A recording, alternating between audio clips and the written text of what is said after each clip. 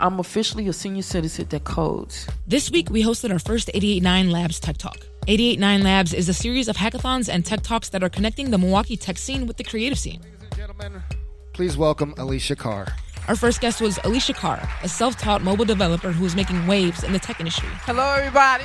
She shared her career experiences both as a developer and a woman of color in the tech world. I love what I do. And I am a unicorn in the tech industry because I am 55 years old, black woman. And while I was in Women of Code, I created a women iOS developers group so I can help women like me become mobile developers. Alicia's career blew up after she developed an app called Pivo for victims of domestic violence. I'm a child of domestic violence, so I've seen the stuff my stepfather did, and he was low down dirty.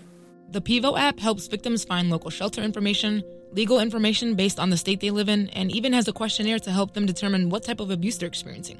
From there, victims can create a secure exit plan to safely get away from their abusers. I want these women to be able to download it, get the knowledge from it, and slowly get themselves out of the situation. Because honestly, truthfully, it ain't going to take overnight for them to go. But at least if they have the necessary resources, they will be able to get out of the situation. The app took Alicia just 3 months to build.